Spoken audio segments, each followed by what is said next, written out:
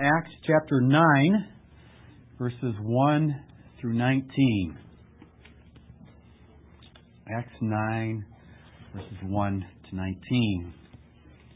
But Saul, still breathing threats and murder against the disciples of the Lord, went to the high priest and asked for letters to the synagogues at Damascus, so that if he found any belonging to the way, men or women, he might bring them bound to Jerusalem. Now as he went on his way, he approached Damascus, and suddenly a light from heaven flashed around him. And falling to the ground, he heard a voice saying to him, "Saul, Saul, why are you persecuting me?" And he said, "Who are you, Lord?" And he said, "I am Jesus, whom you are persecuting. But rise and enter the city, and you will be told what you are to do." The men who were traveling with him stood speechless, hearing the voice but seeing no one. Saul rose from the ground, and although his eyes were opened, he saw nothing. So they led him by the hand and brought him into Damascus. And for 3 days he was without sight, and neither ate nor drank. Now there was a disciple at Damascus named Ananias. The Lord said to him in a vision, "Ananias." And he said, "Here I am, Lord." And the Lord said to him, "Rise and go to the street called Straight, and at the house of Judas look for a man of Tarsus named Saul, for behold, he is praying. And he has seen in a vision a man named Ananias come in and lay his hands on him, so that he might regain his sight." But Ananias answered, "Lord, I have heard from many about this man, how much evil he has done to your saints at Jerusalem. And here he has authority from the chief priest to bind all who call on your name." But the Lord said to him, "Go, for he is a chosen instrument of mine, to carry my name before the Gentiles and kings and the children of Israel. And I will show him how much he must suffer for the sake of my name." So Ananias departed and entered the house. And laying his hands on him, he said, "Brother Saul, the Lord Jesus, who appeared to you on the road by which you came, has sent me so that you may regain your sight and be filled with the Holy Spirit." And immediately something like scales fell from his eyes, and he regained his sight. Then he rose and was baptized, and taking food, he was strengthened. This is the word of the Lord. Thanks be to God. Father, we're told in your word that the word of the cross is folly to those who are perishing. But to us who are being saved, it is the power of God. Father, will you send your Holy Spirit this morning to help us to see just how powerful this word of the cross is. May we stand in awe of the good news of the gospel.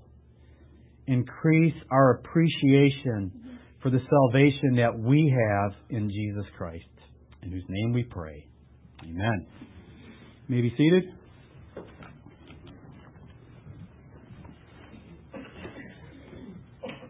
A number of years ago now, when I was in seminary, during the summer I was a part of a painting crew, and one of the gentlemen on the painting crew was a college student at Purdue University.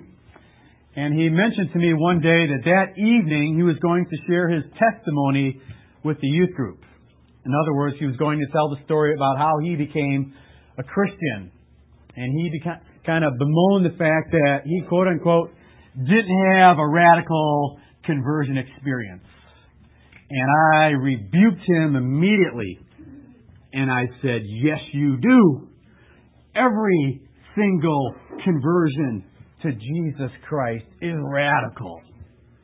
Think of how the Bible describes our salvation. We were dead in our trespasses and sins. We couldn't do anything, and God raised us from the dead." That describes every Christian. The Bible also says that at one time, the God of this age blinded the minds of unbelievers so that we couldn't even see the gospel. The gospel could be staring us right in the face, and we would say, "Gospel? What gospel? I don't see any gospel." But God opened our blind eyes so that we could see the gospel. We're also told that the Lord transferred us from the kingdom of darkness into the kingdom of the Son that He loves.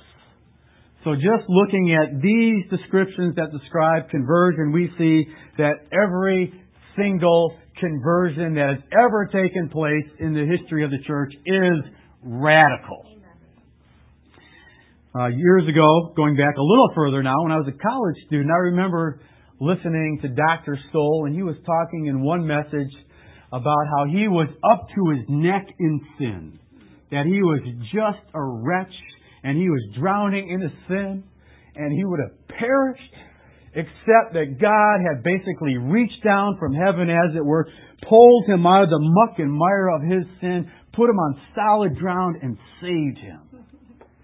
And when he said that, I remember thinking, you know what? I remember him speaking in an earlier message, and he mentioned that he came to Christ when he was 4 years old.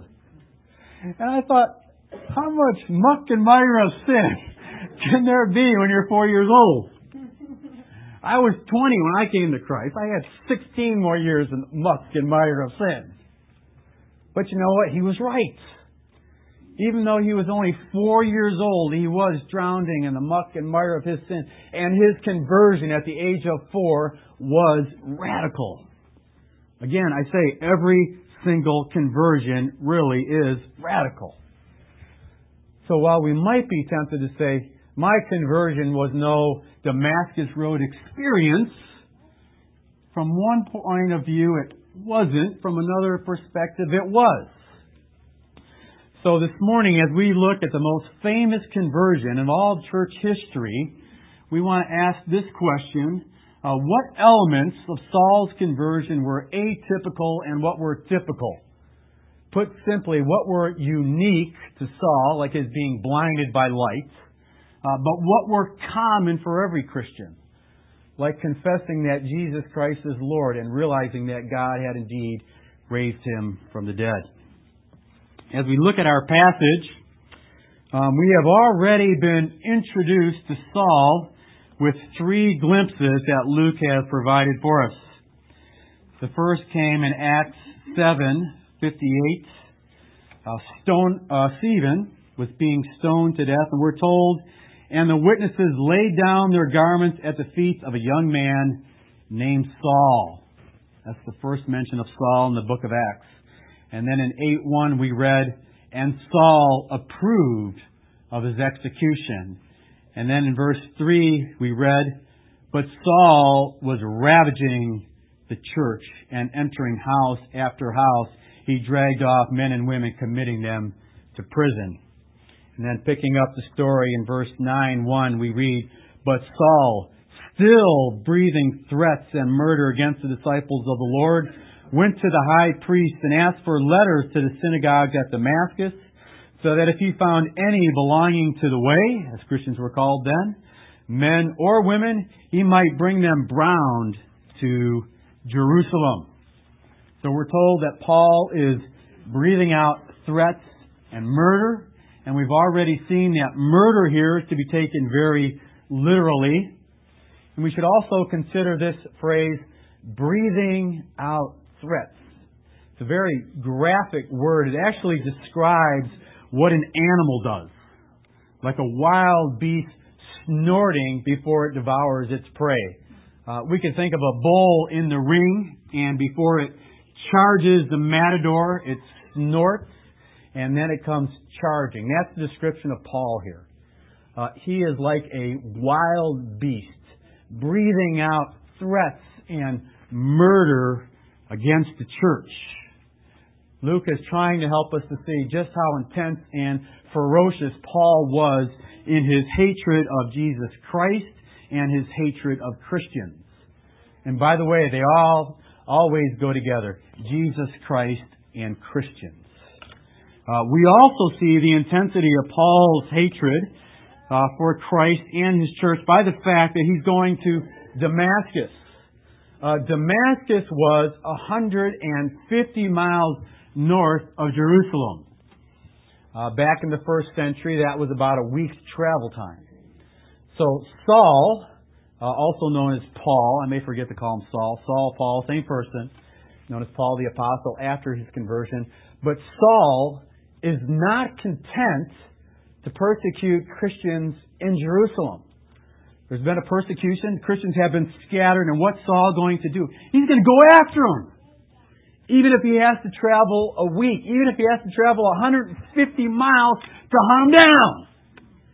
Because he hates them.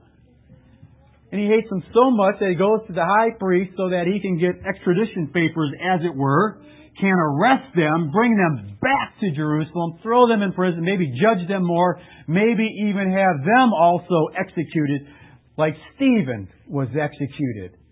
So he is a man on a mission, and he is ferocious in what he is doing against the church of Jesus Christ. But everything changed in an instant shortly before he arrived in Damascus. Verse 3. Now as he went on his way, he approached Damascus, and suddenly a light from heaven flashed around him. Now we have one account of his conversion experience here that Luke tells. Later, Paul will describe his own conversion experience in chapter 22, and then again in chapter 26. Now, putting all these accounts together, we know that it was about noon, high noon. The sun is shining brighter than at any time during the day. And we're also told that the light that shone around Paul and his entourage, the men that were traveling with him, was brighter than the noonday sun. Now, what was this light? This light was none other than the glory of Jesus Christ. And perhaps it was even accompanied by a thunderbolt. But regardless, we're told in verse 4, and falling to the ground, he heard a voice. So this light appears, the glory of Jesus Christ. It knocks him to the ground. And we know from the other passages that it not only knocks him to the ground, but it knocks all the men to the ground. So they are all overwhelmed by the glory of Jesus Christ that suddenly appears and is shining all around Paul and the men. And then Saul hears a voice. Saul, Saul, why are you persecuting me? Saul, Saul. R.C. Sproul points out that whenever a name is repeated, it's a sign of intimacy. Remember when Martha was complaining, Lord, I have to do all this work to get the dinner ready.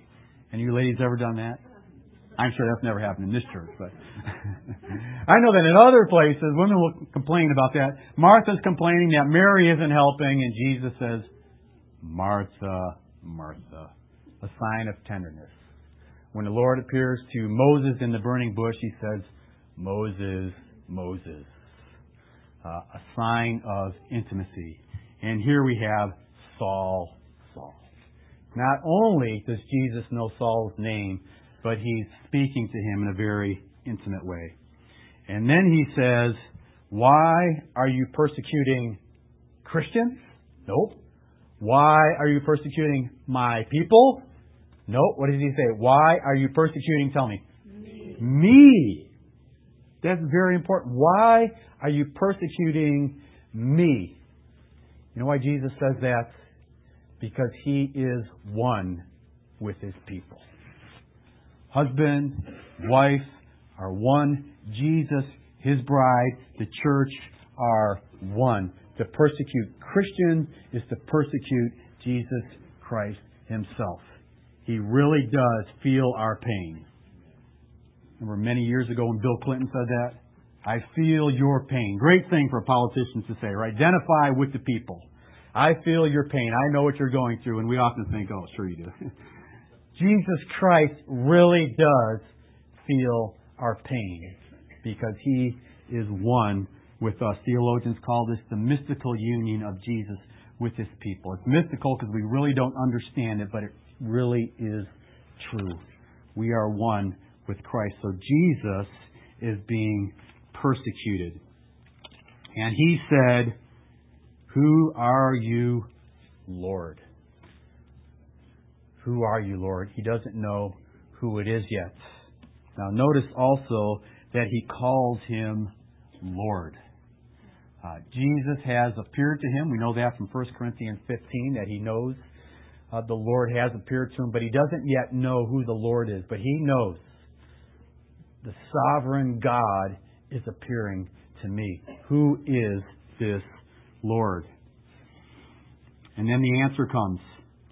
I am Jesus, whom you are persecuting. And let's pause for a moment here and just think of the shock and horror that ran through Paul's mind at that instant. I am Jesus, whom you are persecuting. I think he was absolutely devastated. And he realized in an instant, that fast, that everything he was doing and was about to do was completely wrong. And he said, I am Jesus whom you are persecuting. In an instant, he knew Jesus really has risen from the dead. He really is reigning at the right hand, and he really is God in the flesh. And we'll come back and describe that a little more later. So he's absolutely stunned. And then in verse 6, Jesus goes on and says, but rise and enter the city, and you will be told what you are to do. Jesus has something for Saul to do, but in the meantime, he has to wait. We're told about the men. They were traveling with him. They stood speechless, hearing the voice, but seeing no one. Saul rose from the ground, and although his eyes were opened, he saw nothing. He really was blinded by the lights. So they led him by the hand and brought him into Damascus. And for 3 days he was without sight and neither ate nor drank. No doubt Saul is fasting and praying. His life has been transformed in an instant, and it has been shocking. I will kid with people, but I mean this half seriously. I think God is really gracious to us when He brings us to Himself. Because usually what He does, I won't say usually, always what He does, is He doesn't show us who we are completely in an instant. Think if God were to open our eyes in an instant and show us just how sinful we are. Can you imagine that? I don't think we could survive the shock of looking at who we are, who we really are. I think it would be too much for us to take in. God is gracious. He slowly opens our eyes. I can still remember when I became a Christian, praying that God would forgive me and thinking there is some sin in my life I don't know if God can forgive because it is so great. It is so heinous. I really, at first, I didn't know if I could be forgiven for my sin because it was so great. And I look back and I think, oh, it was much greater than I thought. But God slowly opens our eyes. But Saul, I don't know, I think he got a bigger glimpse of who he really was than most of us get. And he is devastated. And he is spending time in prayer. And we know that from verse 11 because that's what Jesus tells Ananias. You will find Saul who was praying. And of course, this is a sign of genuine conversion. Continuing on in 10. Now there was a disciple at Damascus named Ananias. The Lord said to him in a vision, Ananias, and he said, Here I am, Lord. And the Lord said to him, Rise and go to the street called Straight. That's still there to this day. And at the house of Judas look for a man of Tarsus named Saul, for behold, he is praying. And he has seen in a vision a man named Ananias come in and lay his hands on him so that he might regain his sight. So the Lord is telling Ananias that he's going to go to Saul. And Saul has already been prepared because he's had a vision. And he knows that a man named Ananias is coming. How does Ananias respond?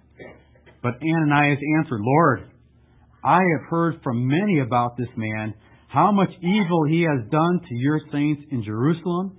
And here he has authority from the chief priest to bind all who call on your name. What is Ananias doing here? Ananias is doing what many of us do when we're called to do something uncomfortable. We fill the Lord in on the details that He overlooked. In essence, Ananias is saying, maybe you haven't heard, But I've heard from many how he persecutes your people. And even now, he's here with papers from the chief priest with authority to persecute your people. Did you know that, Jesus? Did you hear about that? It really is foolish, and we laugh and think of how foolish we are. And think of our prayer times. I know I've done this. I've caught myself telling God what's going on in a situation as though He doesn't know. But God is gracious, and notice how the Lord is so gracious to Ananias.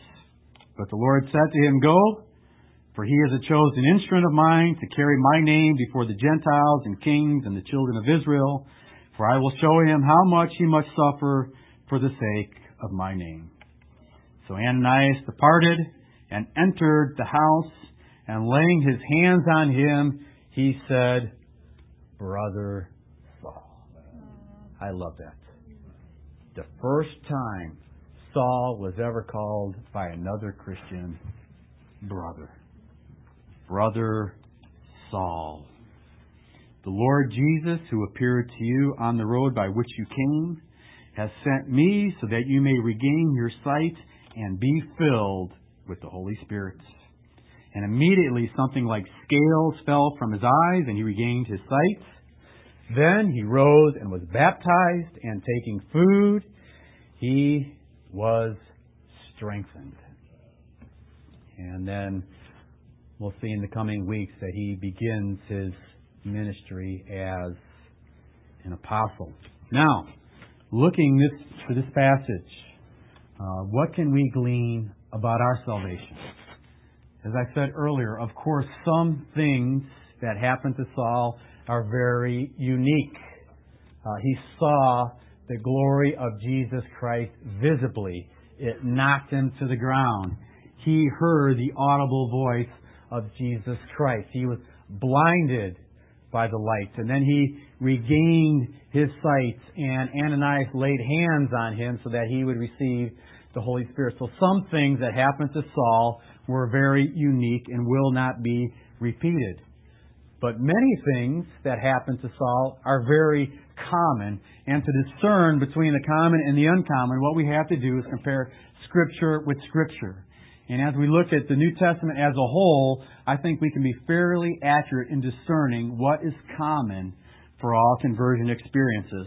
And I want to look at just three elements. First of all, when it comes to the conversion of anybody, we should note that Jesus Christ is the initiator. Jesus Christ is the initiator. Saul was not a quote-unquote seeker. Would anybody read this passage and describe Saul as a seeker of Jesus Christ? Hardly. And we are told in Romans 3:11 that how many people seek God? No one seeks God. Often we think we come to Christ and we really were seeking God. But then perhaps we reflect and we look back and we think, no, actually I wasn't seeking God. And I can still remember when the first time I sensed God speaking to me. And no, it wasn't audibly, and no, I didn't see any bright light, but I really did sense God was speaking to me. I was not seeking God. I was not seeking spiritual truth. I was just living my life. I was looking for a good time on the weekend. If anything I was a seeker after, it was a good time. But I was sidetracked when I heard from God saying, "What are you doing with your life?" And as I look back, I saw God coming after me. And maybe if you would look back at your conversion experience, maybe you would realize, you know what, He was really coming after me. I wasn't seeking Him. He was seeking me. And what did the Lord say to Ananias in 15 about Saul? He is a chosen instrument of mine. Chosen instrument. Well, who did the choosing? Jesus did the choosing. In John 15:16, Jesus told the 12 disciples, "You did not choose me, but I chose you and appointed you to bear much fruit. In Ephesians 1:4, Paul writes that He chose us in Christ before the creation of the world to be holy and blameless in His sight. And then in Galatians chapter 1, Paul describes his conversion experience, and he says in Galatians 1:15 and 16, "But when He who had set me apart before I was born and called me by His grace, was pleased to reveal His Son to me in order that I might preach Him among the Gentiles, I did not immediately consult anyone." So Paul looks back and he says, He chose me. He set me apart before I was ever born. And I just want to say, beloved, I don't know how it could be any clearer in the Bible.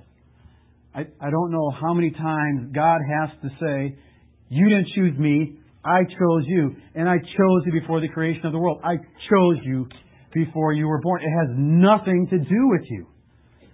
God says it again and again and again. And we should just recognize, like Spurgeon did, that I know God chose me before I was born because He had no reason to choose me after I was born. Because we were just wretched sinners. Look at Saul. Was there any reason in Saul that would cause Jesus to say, yeah, I need him. He's a good guy. Would love to have him on my team. No. It's all about Jesus. It's all about Him. And we should just stand in awe that He chose us for reasons known only to Himself. He chose us. I mentioned to the worship team this morning that sometimes God uses songs to minister to people. And I remember as a new Christian, I was asking for some reason, just going through a hard time, what is the Christian life all about?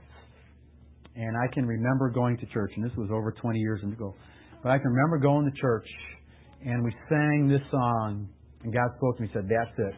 And it was a simple song, and it was, boundless love, unending joy, this is my life, it's what I know.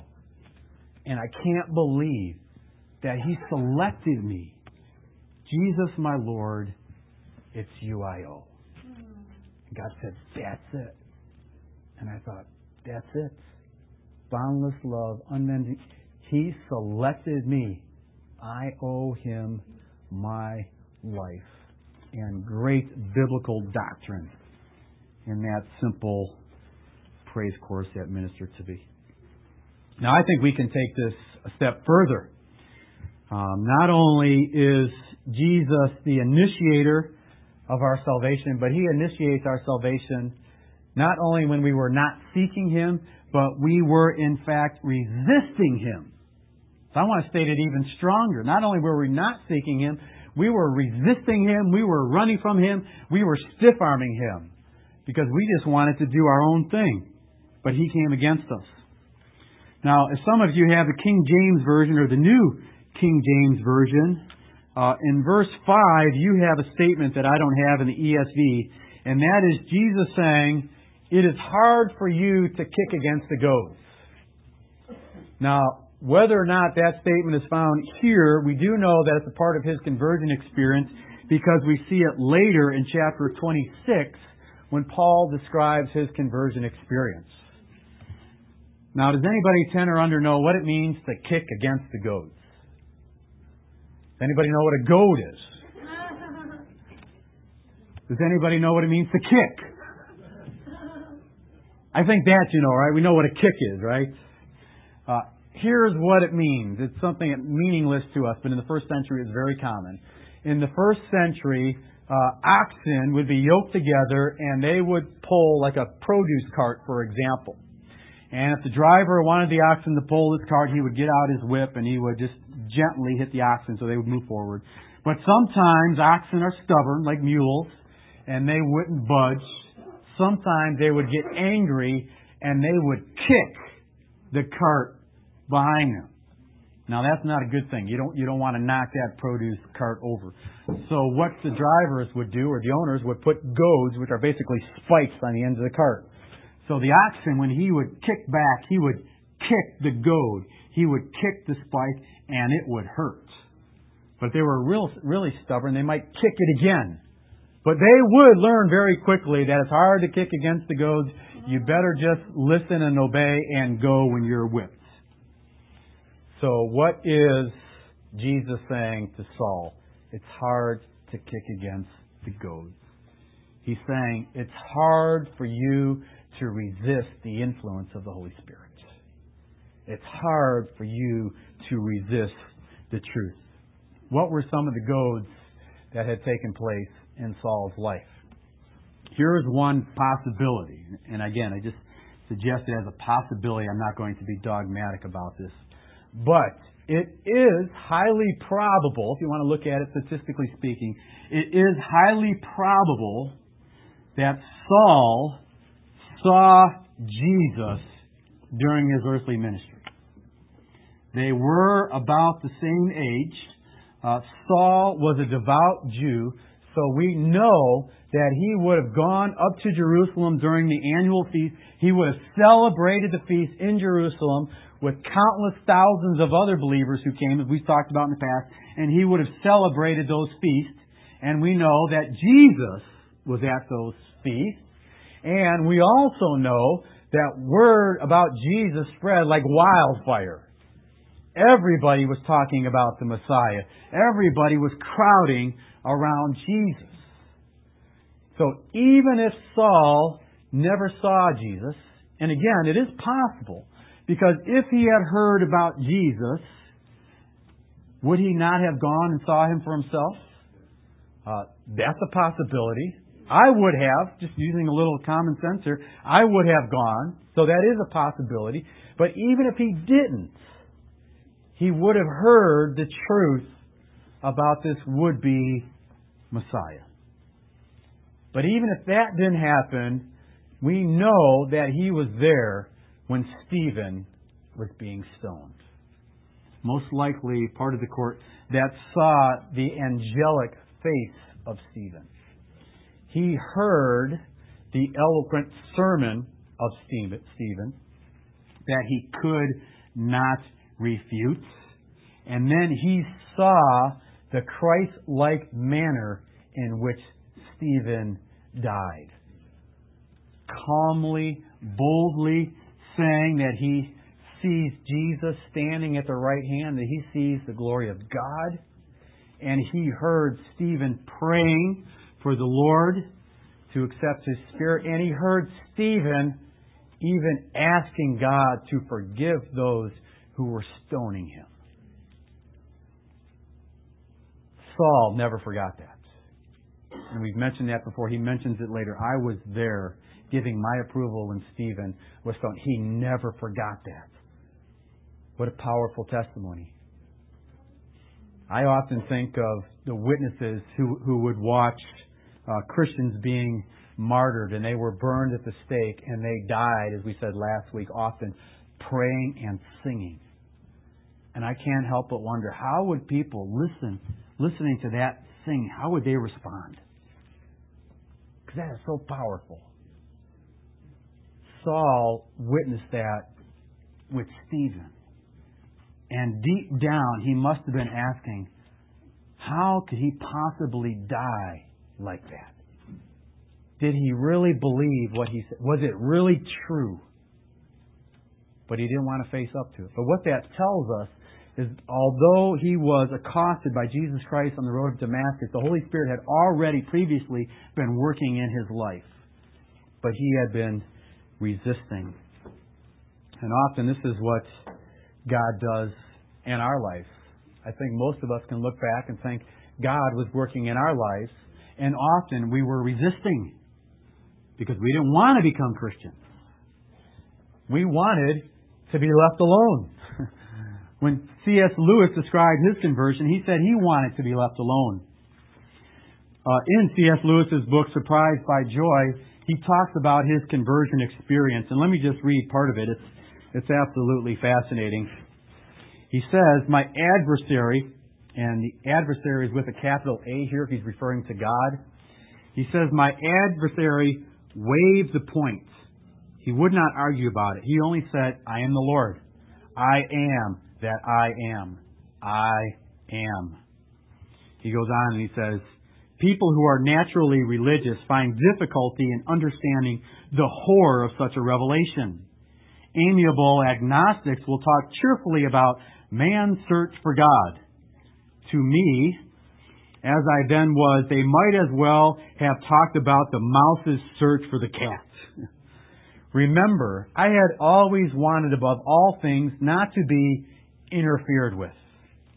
You must picture me alone in that room in Magdalene, night after night, feeling whenever my mind lifted, even for a second from my work, the steady, unrelenting approach of Him whom I so earnestly desired not to meet. Isn't that fascinating? And some of you might be familiar with the poem, The Hound of Heaven. I can't help but think about that here because he feels the footsteps of God coming. He doesn't want to meet God. But the hound of heaven is coming after him anyways. He goes and he says, that which I greatly feared had at last come upon me. In the Trinity term, talking about the school year of 1929, I gave in and admitted that God was God and knelt and prayed. Perhaps that night, the most dejected and reluctant converts in all England.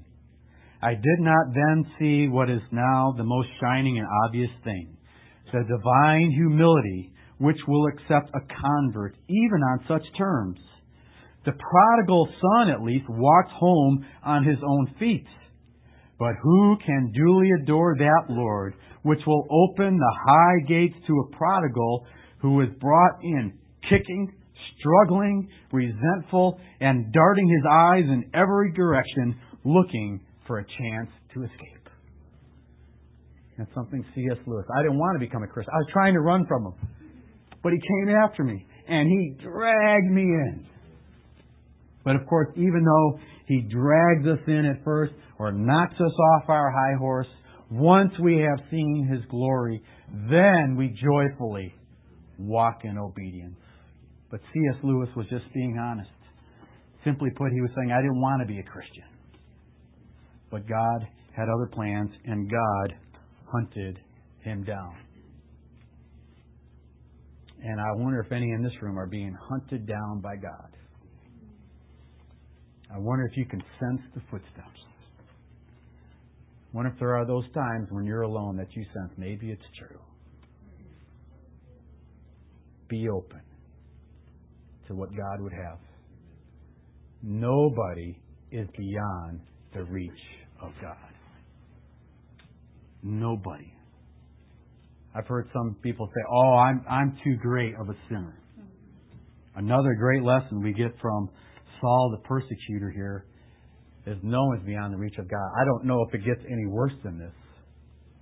And Saul really meant it when he said, I am the chief of sinners because I persecuted the church. I persecuted Jesus Christ. It doesn't get any worse than that. I persecuted God Himself. And yet, He was saved. So your dad, your mother, your brother, your sister, your aunt, your uncle, your neighbor, your coworker is not safe from the hound of heaven who can grab a hold of anybody. And we should also notice that when Jesus Christ initiates salvation, He initiates salvation for a purpose. What do we see in verse 6? But rise and enter the city, and you will be told what you are to do. Jesus has something for Saul of Tarsus to do. He just has to wait for a moment. And I remember when I was praying about colleges years ago, I knew God wanted me to go to Moody. I'm not sure what, but I also knew that, well, I'll go to Moody and I'll study, and when the time is right, He'll show me what the next step is. This is where Saul is. He's going into Damascus. He has to wait there. But Jesus does have something for him to do. He just has to wait and see what it is. And if you are a Christian, God has something for you to do. He has a purpose for your life. He has a ministry for you. So one of the reasons why He saved you, why He has filled you with His Holy Spirit, why He has given you a spiritual gift or spiritual gifts, so that you could serve Him, so that you could be involved in ministry. He has something for all of us to do. Verse 15, the Lord told Ananias, He is a chosen instrument of mine to carry my name before the Gentiles and kings and the children of Israel. Now, maybe we're not going to appear before kings. Maybe we're just going to appear before our common neighbors or simple co-workers. But we too are a chosen instrument. And we need to serve. And we need to be open to what God has for us. And I want to challenge you to be open to the ministry that God has for you. One of the desperate needs in the church is for more laborers. Jesus told His disciples, the harvest is plentiful, but the laborers are few. Therefore, ask the Lord of the harvest to send laborers into His field. That's one of my perpetual prayers, that He would send forth more laborers. We need more workers. So I want to challenge you just to be open to what God would have for you. Just to be open. Just to be an Ananias and to say, here I am, Lord, what do you want me to do? Here I am. There's so much work that needs to be done. Someone said that church is often like a football game. You watch a football game and you have 22 men in desperate need of rest, with 40,000 watching fans in the stands in desperate need of exercise. I think that is a good picture of the church. You have so few people doing the work of ministry, and they're tired, and you have so many people watching, and they need to get into the game. I want to just challenge all of you to get into the game, and I really am confident. If you would just be open, God will show you. He really will. God will show you. The opportunities will come. I just ask you to not be afraid. I really mean that. Many things hold people back. Fear is one of them. Don't be afraid. It's been said the dynamic of the Christian life begins with obedience. If you're bored by Christianity, then you're not obedient. But it's scary. It's scary. It's not easy. John Piper tells the story about how afraid he was to speak in front of people. And finally he was challenged to give an opening prayer to chapel. And he asked, well, how long does it have to be? And someone said, I don't know, 2 minutes. And he said, okay. And he did it in spite of his tremendous fear of public speaking. And he said he made a pledge to the Lord that day. And he pledged that he would never turn down an opportunity to speak for Jesus Christ because of fear. Don't let fear get in the way. God has a ministry for every single one of His people. So be open to what God would have. He's called us. We weren't seeking Him. In fact, we were running from Him. But He came and saved us in spite of ourselves. And He has a work for us to do. Let's be open to the work that He has for us. Let's close in prayer. Father, we thank You for the radical conversion of Saul of Tarsus, who became the Apostle Paul. And Father, for those of us who know You, we thank You for our conversion that also is radical.